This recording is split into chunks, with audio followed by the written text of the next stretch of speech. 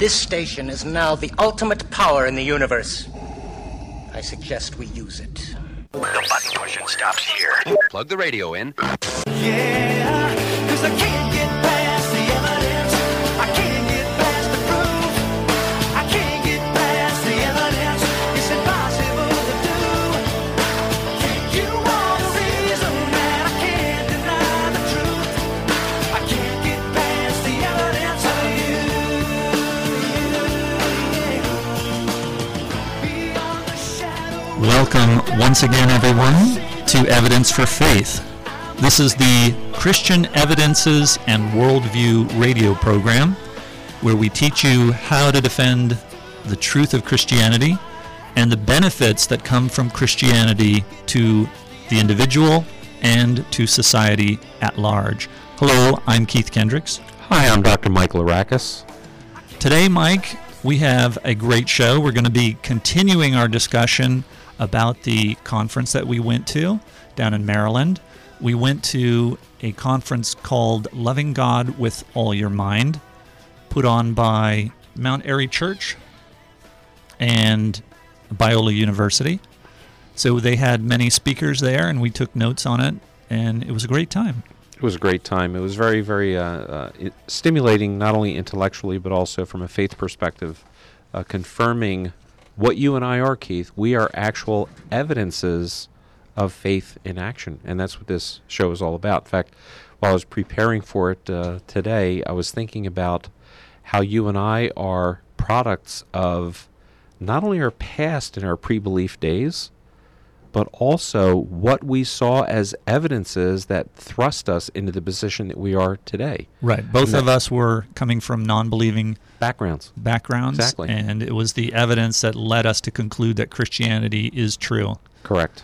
There's a quote that I have from Francis Schaeffer. In fact, Francis Schaeffer was one of the people that I modeled much of my ideas from. He and C.S. Lewis, as an early Christian, I read many of their books. So I have a quote from Francis Schaeffer about this very topic. He says, "Christianity is not a series of truths in the plural, but rather truth spelled with a capital T. Truth about total reality, not just about religious things. Biblical Christianity is truth concerning total reality and the intellectual holding of that total truth and then living in the light of that truth." So that is from Francis Schaeffer, and that's what this show is all about, is helping us to see the evidences around us that support the truth of Christianity. And one of those came this past week. I'm sure that many listeners were watching the exciting news as they brought the Chilean miners up out of the mine that they were trapped in. And do you know how this points to the evidence for Christianity? Yes, I do. Oh, because we talked about it before this show. Okay, then how? Okay. To the man of the 33 miners that were trapped for over 69 days, to the man, none of them wanted to be the first one out. Right. They wanted to be the last man out. Now, how can that be in an evolutionary model? How can it be?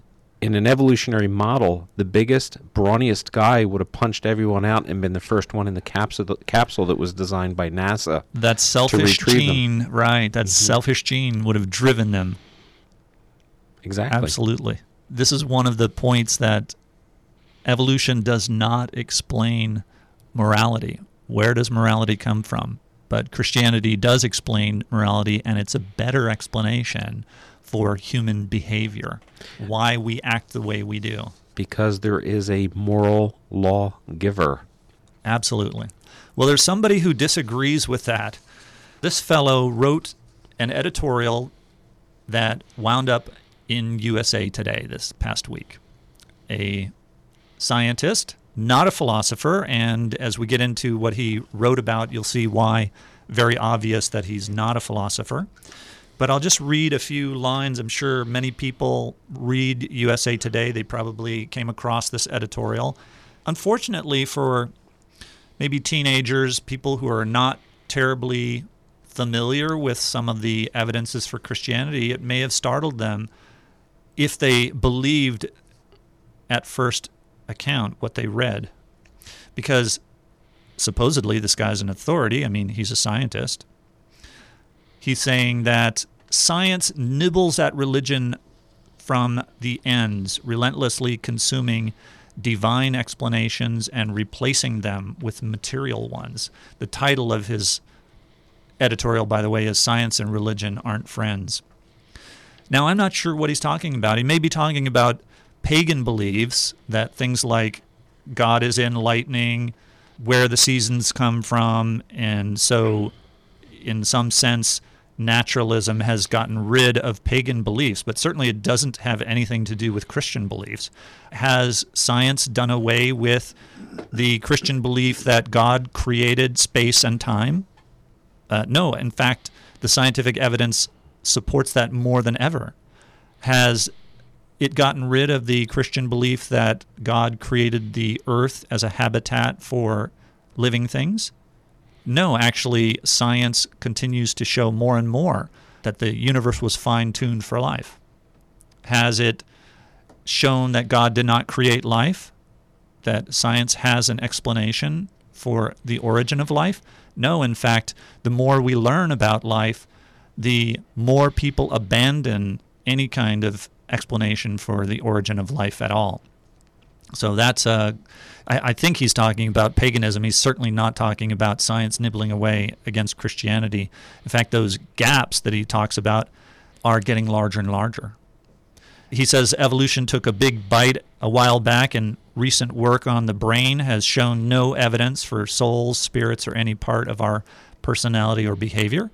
Again, apparently he's not aware of the work of neuroscientists and PET scanners that have shown that there is a spirit that can control the brain, that actually rewires the brain, which you've got that book, Mike, by Dr. Schwartz from UC Irvine. UCI has been repeated by a Canadian neuroscientist.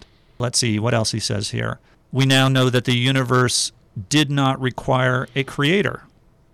Well, I don't know where he's getting that from. We now know that the universe, a Kalam cosmological argument that's been developed over the past 50 years actually shows that the universe does require a creator. He might be referring to Hawking's new book, because Hawking made the statement that we now can explain the origin of the universe because of gravity. Well, okay, this is obviously a bad philosopher. Hawking might be a great cosmologist, but he's a bad philosopher, and this book is really not picking up much traction even amongst atheists, because they realize that he's put the cart before the horse, and you have to be able to explain where gravity comes from. You can't just say that I know that something came from nothing because of gravity. Well, gravity is something. It's not nothing. And gravity has to have celestial bodies exerting their gravitational influences on each other. Yep. So I won't go over the entire editorial. It was a long editorial, actually, about 2 pages it printed out.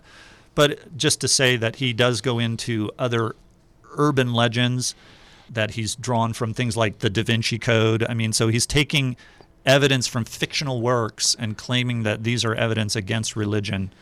Let's see, I underlined here, religions have duked it out for centuries, spawning humanity's miserable history of religious warfare and persecution. Well, we've done whole shows on this topic. In fact, that's quite the opposite, that it is atheism and anti-religious bigotry that has led to ideologies that have resulted in mass murders during the past 100 years that have far surpassed any wars committed by anything in the name of religion. So you're talking about Stalin and Pol Pot and Mao Zedong and all of the other communist, irreligious, if you will, atheistic leaderships and regimes that have persecuted not only Christians, but anybody with an ideology not consistent with their own. And we're talking about millions and millions of people who died at their hands, including the Nazis in Germany and Hitler and so forth. Absolutely.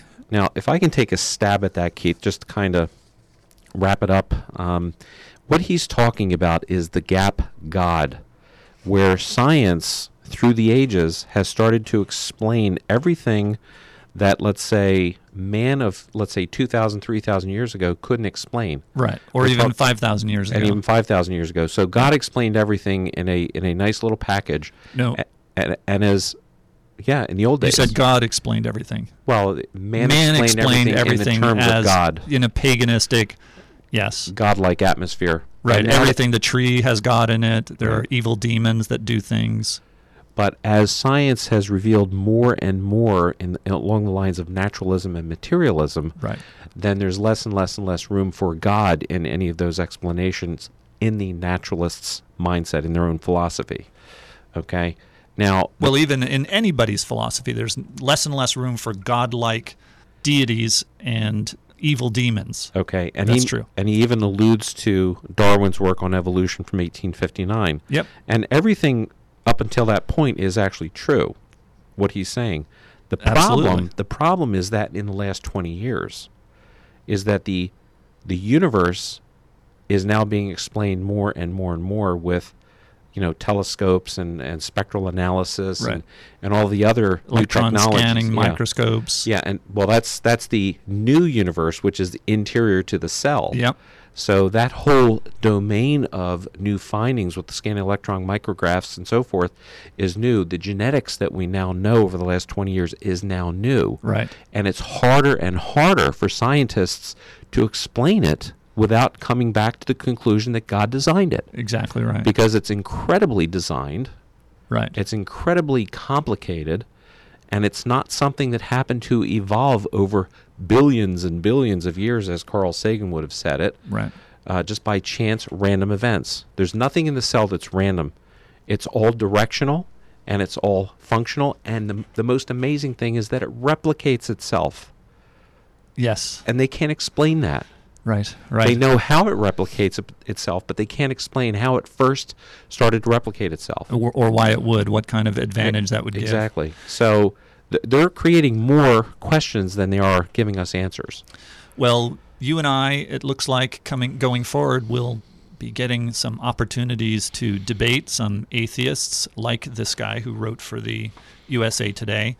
We're in contact with a atheist podcast that has asked us to be on their show, and I in turn, in the last email, offered for them to come on this show also so that we can debate them there. It's very funny because they're very similar to us. They're two guys who do a podcast. They don't have a radio program, but they do have a podcast, and they are ex-Mormons.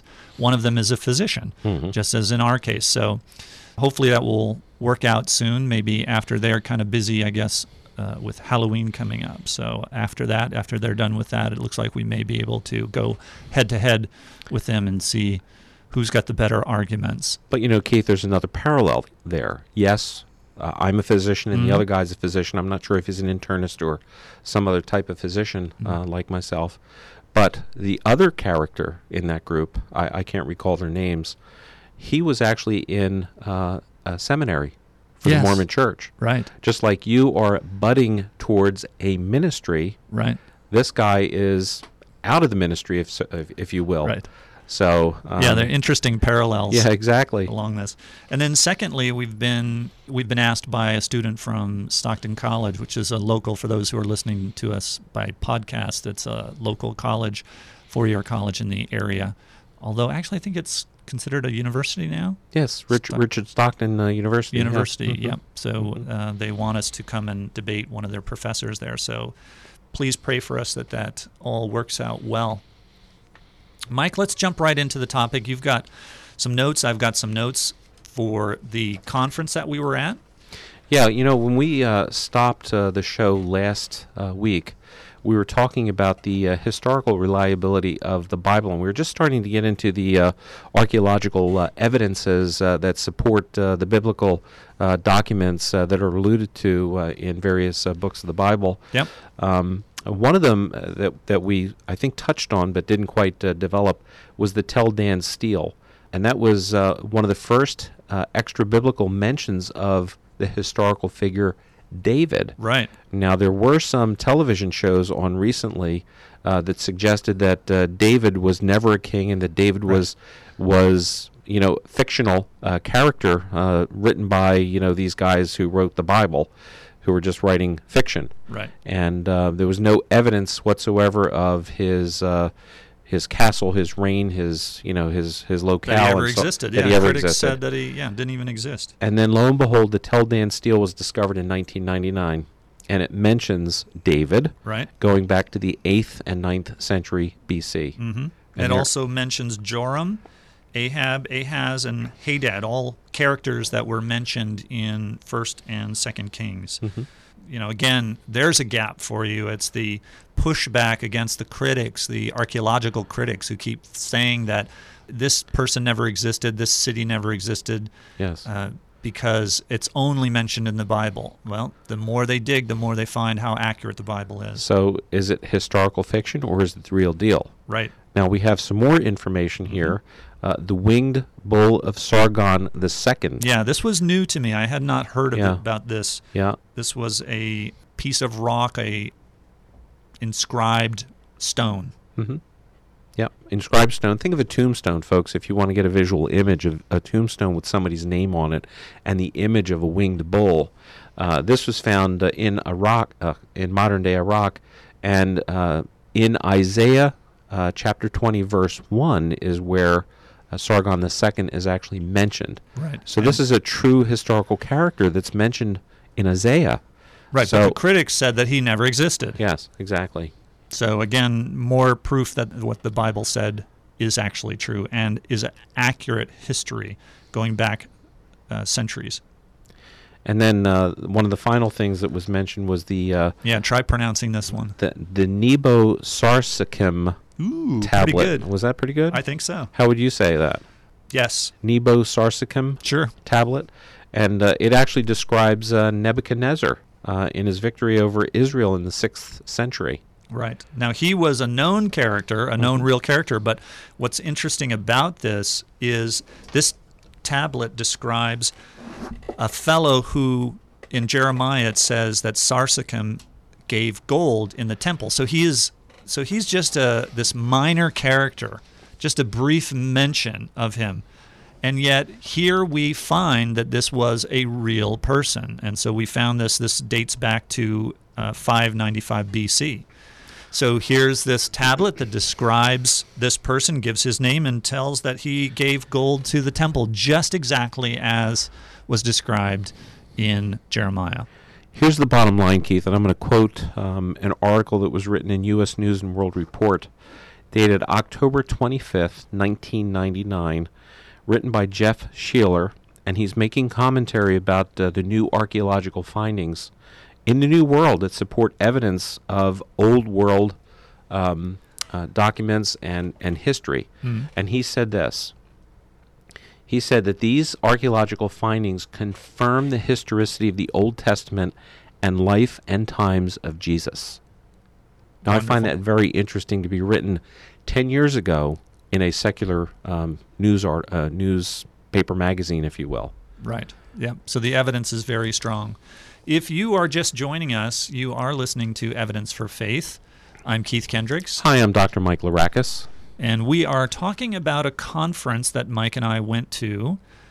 And specifically, we're looking now at the presentation done by Steve Schrader, who had the Saturday morning session talking about the historical reliability of the Bible. If you'd like to comment on and join the conversation, ask us questions, or contend against what we're saying, you can call us at 609-398-1020, or you can email us at email@evidenceforfaith.com, evidence, the number 4faith.com. Now, if you missed our last show where we were talking about the first part of this show, you can actually go to iTunes and download that show on the iTunes podcast section. Exactly. And the other thing I'd like to mention, too, Keith, is that this show is supported in part by Grace Community Church in Waterford Works, New Jersey. For which we thank them very much. Okay, so Steve then went on into the New Testament. And we had been going over the Old Testament historical evidence, and he went on into the New Testament historical evidence. Okay, and he made an interesting comment right off the bat, Keith. He said, do we actually have an accurate copy of the original New Testament? Does it tell the truth? And really, does it really matter that, let's say, we don't actually have an original New Testament document? Right. We only have copies. Right. So does that really matter? Well, does it? At an initial first glance, we would think, yes, it does matter. But, the key word here is accurate. Do we actually have an accurate rendition of, let's say, this book that I have in my hand called the Bible? Right. Does it accurately reflect what was written almost 2,000 years ago? Right. And as we've explained on previous shows, it does not matter that you might be missing the first copy or the copy of that copy or the copy of that copy. It just matters that you have enough manuscript evidence to be able to piece together what the original said. All right, Keith, I'm not sure if I'm buying that, and I'm sure that there's some people out there that aren't buying that. Now, give me an actual scenario why, let's say, how I might be convinced that what you're saying is true. All right. Well, Steve discussed a method called Aunt Sally's Secret Sauce. Now, this was recently put out by Greg Kokel. It's been suggested. We've even had a kind of a different version of it in previous broadcasts where we talked about a cookie recipe. But basically the idea is that this is not at all like Whisper Down the Lane, where after you've gotten to the fourth, fifth, or sixth person that the message is so deteriorated that you have no idea what the original person said. In reality, it's like Aunt Sally has a secret sauce that maybe perpetuates longevity. So she writes down this recipe of 10 items, and she gives it to her 3 bridge partners. Now, she's not computer literate, so it's not in digital form. She actually hand wrote it. Well, her elderly bridge partners also don't use computers, so they hand write it. They each do it 10 times and give it to 10 of their friends. So now you've got 31 copies out there. So what happens if... 34. Would it be 34? You got the original, you've got the 3 that Aunt Sally hand wrote, and then you've got the... 34. What did I say, 31? Yeah, 34. So we have 34 originals. Yep. So what happens then if Aunt Sally's original is lost? The dog eats it. Well, she calls up her friends, but guess what? The 3 friends, their dogs have eaten theirs too. Now we have to go back to the 30 that are 2 generations away and take a look at that. So they gather, they get the information. Let's say they only collect 15 of them. Okay? So they look at the 15 that they've managed to get back, and they see that 2 of them have spelling mistakes in them. 1 of them has been translated into Russian. 1 of them, there's an ingredient missing. And 2 other ones, there are additional ingredients have been added by somebody. Do you think it's possible to figure out what the original recipe was, even though you don't have it? And the answer is yes. Obviously, it is yes. Despite translation to a foreign language, despite a couple of spelling errors, those are minor problems. Right. Not even a problem, really. And if there was an ingredient added or an ingredient deleted, it's okay, because you can actually figure out by the other 12 that are actually verbatim correct to Aunt Sally's original, then you can duplicate Aunt Sally's original. Because the point is that even if there are occasional changes that someone deliberately did, let's say they deliberately inserted things they wanted in that recipe, or they didn't like certain things, so they took it out. Just like you can imagine somebody doesn't like a certain doctrine or something, so they strike it out. We can still figure out what the original was based on all the others, because people, they don't make the same errors and they don't make the same insertions or deletions, and that's how you can tell. Since they're not the same mistakes, no one repeats them over and over, so you just go by the amount of evidence. Okay, so what does it all mean, Keith? We have the Bible today that we have, 66 books, 29 in the Old Testament, 37 in the New Testament, and it's a collection of books and or documents. Folks, I'd rather you think of these things as documents rather than books, not to confuse the issue, but just from a historical scientific perspective, think of them as documents. Right. we have 9 different writers, at least 9 different writers over a 150-year span. When you go back to the originals, we have over 5,700 Greek manuscripts and over 18,000 non-Greek manuscripts. And these manuscripts were all copied very, very accurately through time, okay, to the point of 99.9% accuracy, okay? So the point is that with all of the original manuscripts going back in time through antiquity, we can actually figure out what the actual what the New Testament writers were actually writing. Right. And one of the big points that Steve brought out is that the time frame, the gap between when events happened and when they were written down is very short. And this is very important for accuracy's sake. For instance, Homer wrote about what happened in the city of Troy, but there's a gap of 500 years there. And yet we know that Troy was a real city, but other than that, we're not too sure how accurate it was. And Homer was not an eyewitness. That's right. It's 500 years later. It's being written down 500 years later. But with the New Testament, it's written down, there's about a 25-year gap for most of the stories, but even the doctrines were written down within 5 years. The crucial, what you had to believe to be a Christian, those kind of catechisms were written down within 5 years of the resurrection of Jesus.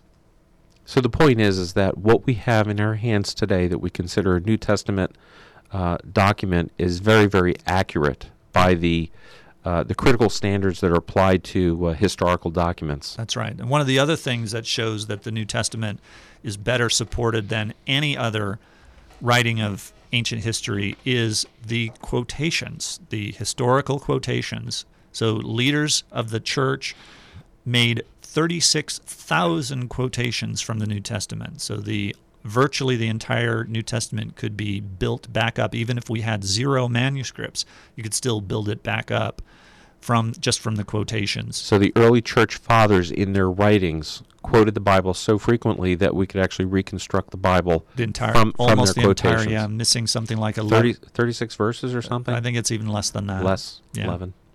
So, and the other thing is that we're only talking about the Greek manuscripts, but the New Testament was translated into other languages very rapidly. So we have over 18,000 non-Greek manuscripts, which we can again compare with each other and with the Greek manuscripts to even increase the accuracy of what the originals actually said. Now, I want to make a comment about the Greek language too, Keith.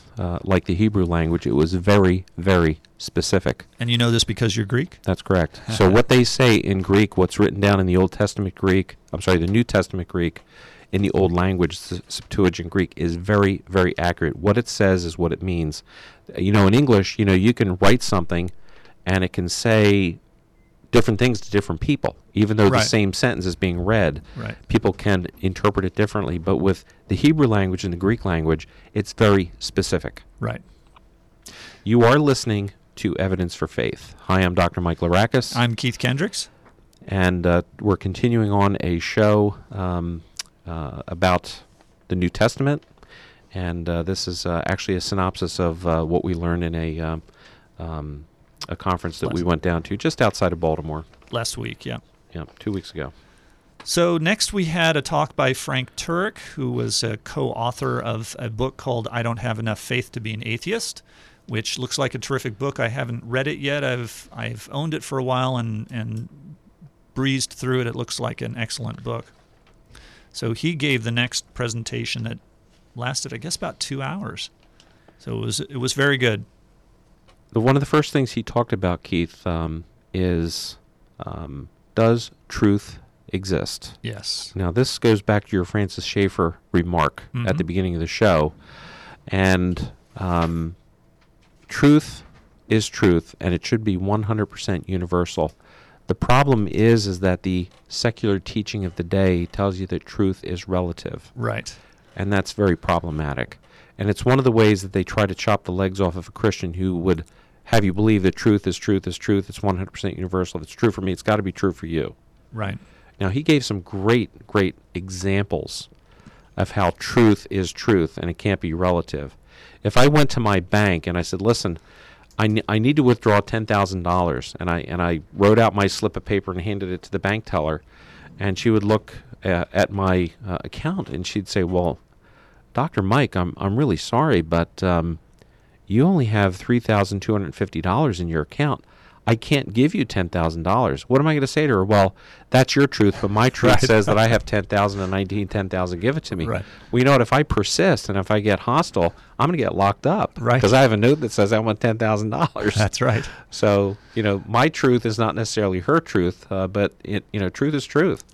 Including for religion too. Yes, exactly. So yeah, and I think this is really good that he starts out this way by explaining what truth is and why truth is true for everybody. Because if you don't start with that, people think right away that you're talking about religion, that it doesn't have anything to do with truth, that it just is like the flavor of candy that you happen to like.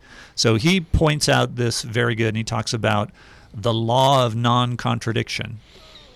So this comes from, this is one of the things that we can know absolutely must be true. It's one of the laws of logic. And if it's not true, then you can't even communicate. You wouldn't be able to understand what I was saying. You wouldn't be able to communicate. You couldn't even say that the law of non-contradiction was not true, because in order to do that, you would have to obey the law of non-contradiction. But Keith, there is no truth. Yeah. There can't be truth. Actually, you know what? There is truth. From a scientific perspective, I'm going to say this, and then we can banter this back and forth. There is no truth in anything but science. What do you say to that? Well, that is from an old abandoned theory called logical positivism. Mm-hmm. That was popular at the first part of the 20th century, and philosophers have really abandoned it because that statement itself is self-refuting. Why is that? It's self-refuting because that statement itself cannot be proved scientifically. But the statement was that anything that's true can be proved scientifically. It would have to apply to itself. Otherwise, it's self-contradictory, self-refuting. And the person who has contradicted themselves has said nothing. It's the same as if I'd said, Mike, would you please go over there and pick up that square circle? What have I said? I haven't said anything. Yeah, I'm confused. Yeah, exactly. Or I could even just say, Yellow Thursday's political minefield. I mean, it sounds like I'm saying something, but I haven't actually said anything. I could just be making noise. I could just say blah, blah, blah, blah, blah. All right. Well, let me just back it up and frame it this way. There is no truth in anything but science. Superficially, it sounds good. I mean, it does. It sounds good. It fools you. I would have bought into that right before I became a believer. Mm-hmm. Okay? So the question is that statement a scientific truth? And the answer is no. Right. It's a philosophy. Correct. Okay? And the problem that we have is that it's the prevailing philosophy of the times. Yes, it is. Okay?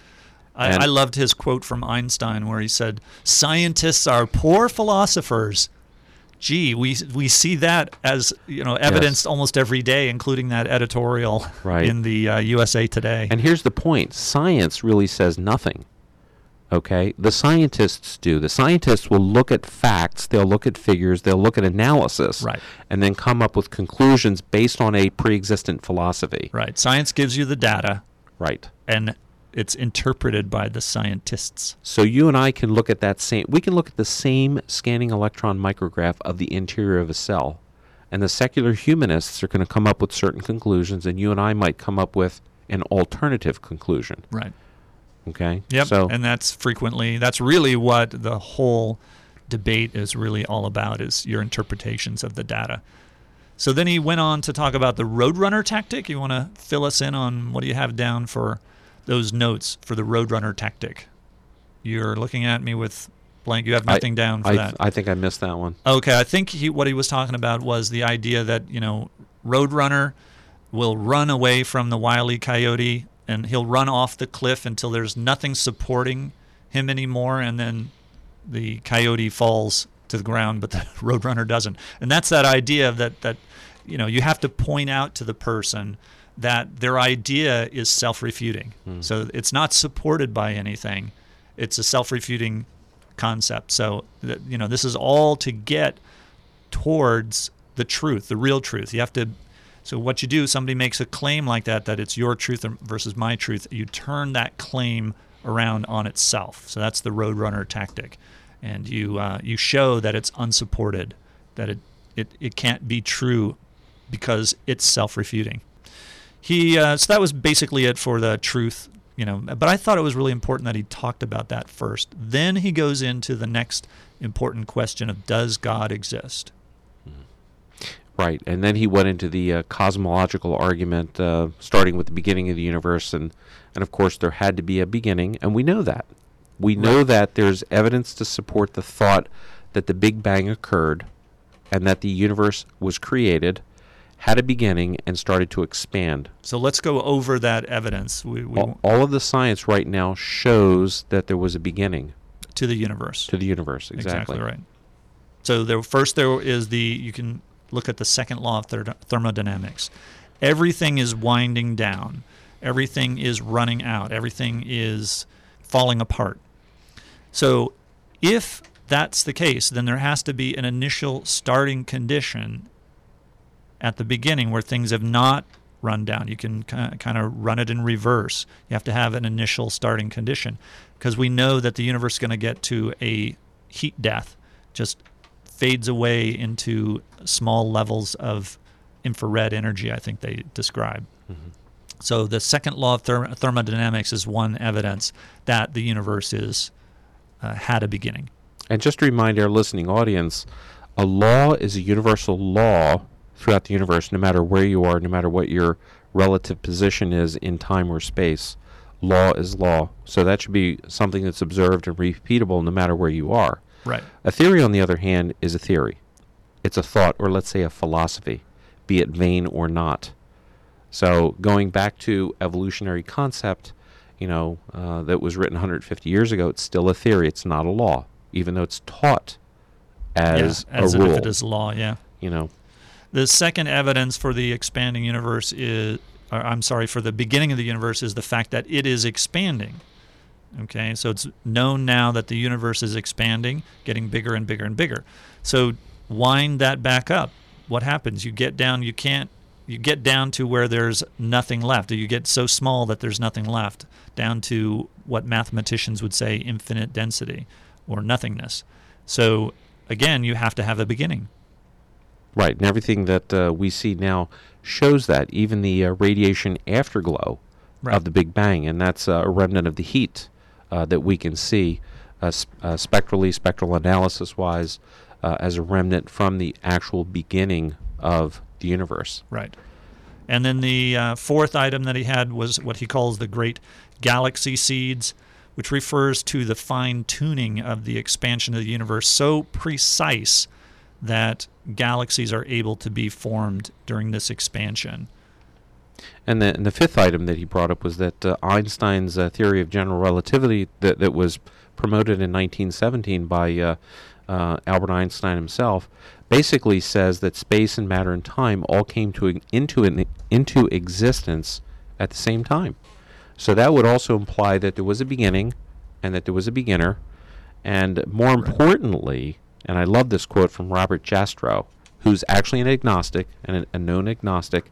He says this. He says that astronomical and biblical accounts of the beginning of the universe match the Genesis account perfectly. Yep. Yep. Very interesting. Written by an agnostic. So that is one of the primary evidences that God exists.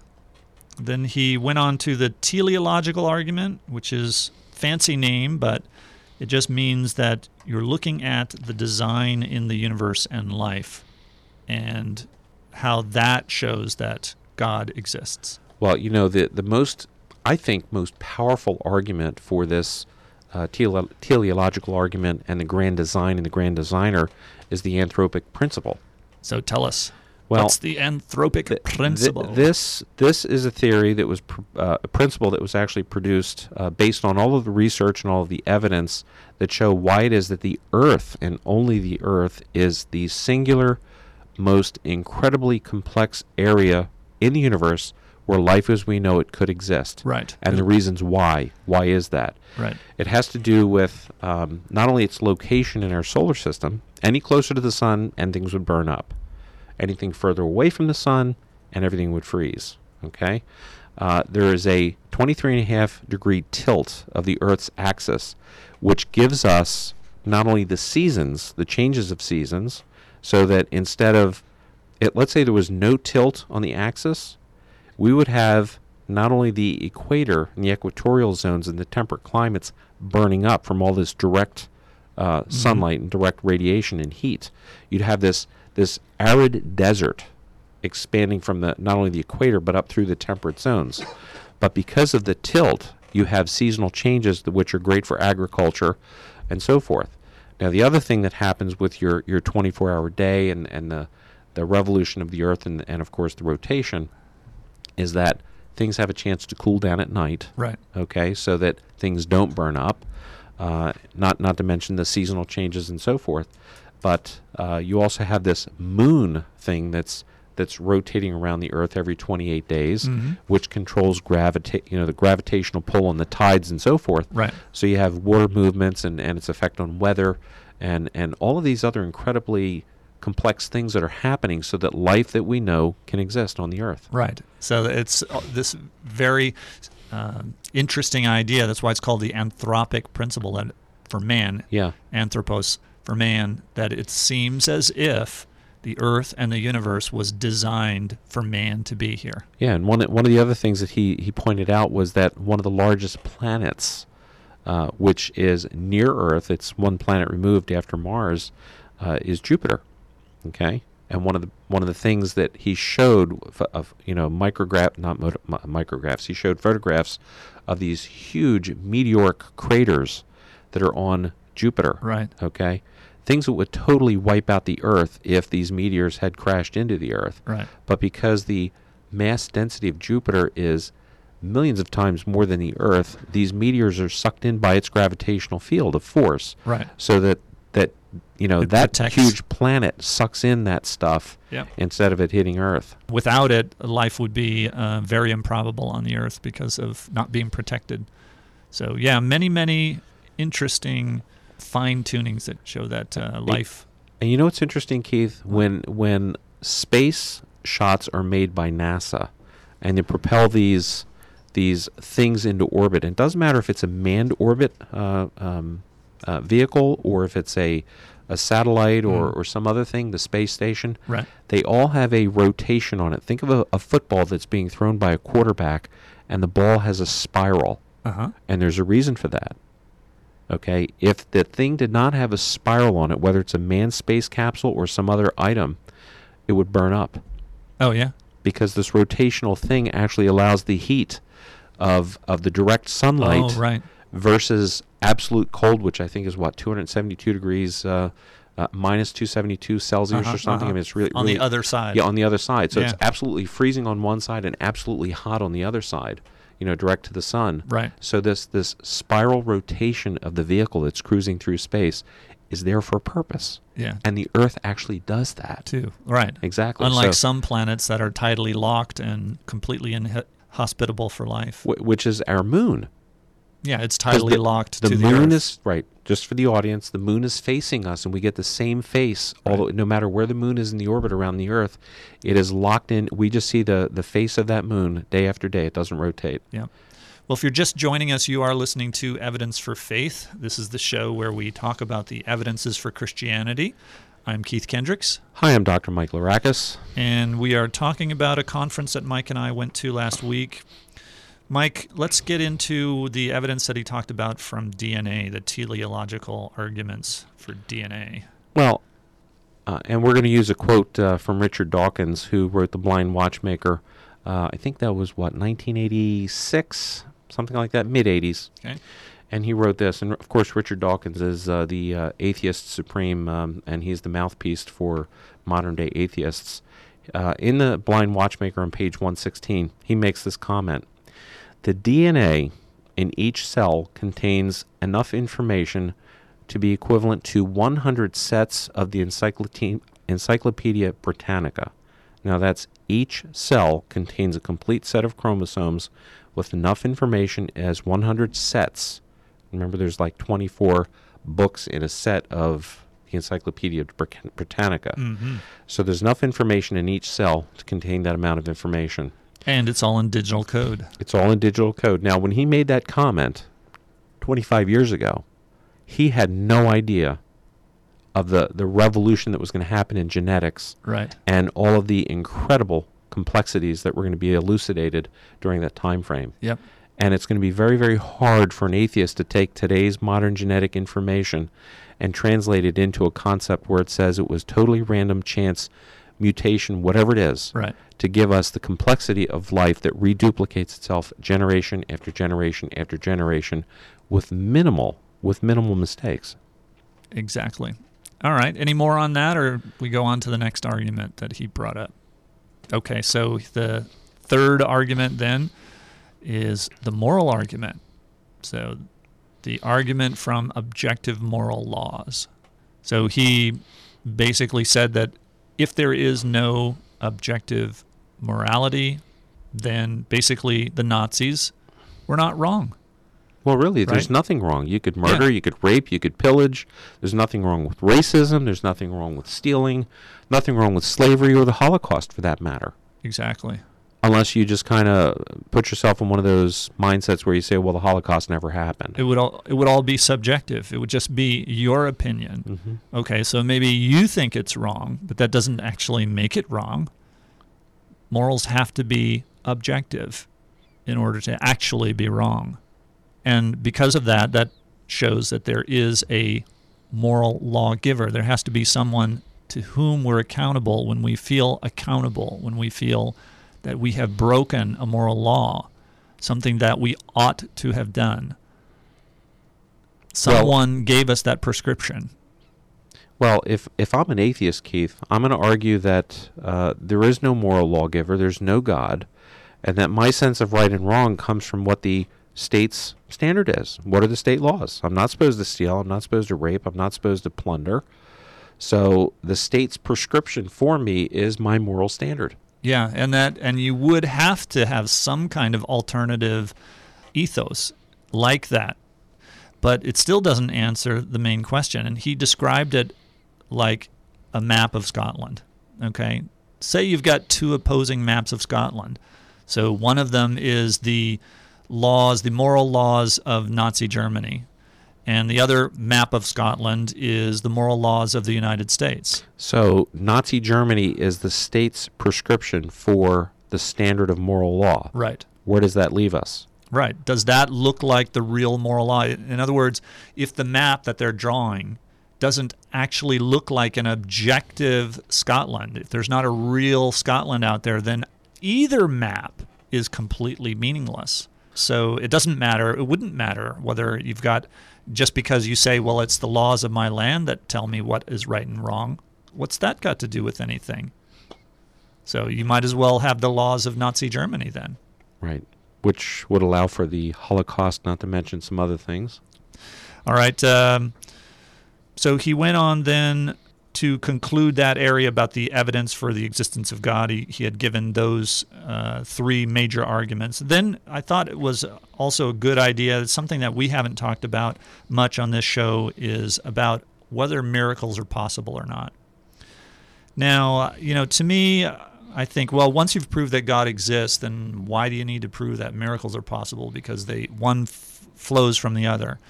But actually, Frank argued that, well, you could still then believe in a kind of a deistic world where you've got a God who created the universe, but he doesn't intervene at all. And so there's no miracles that can occur, and miracles are impossible in this world that we live in.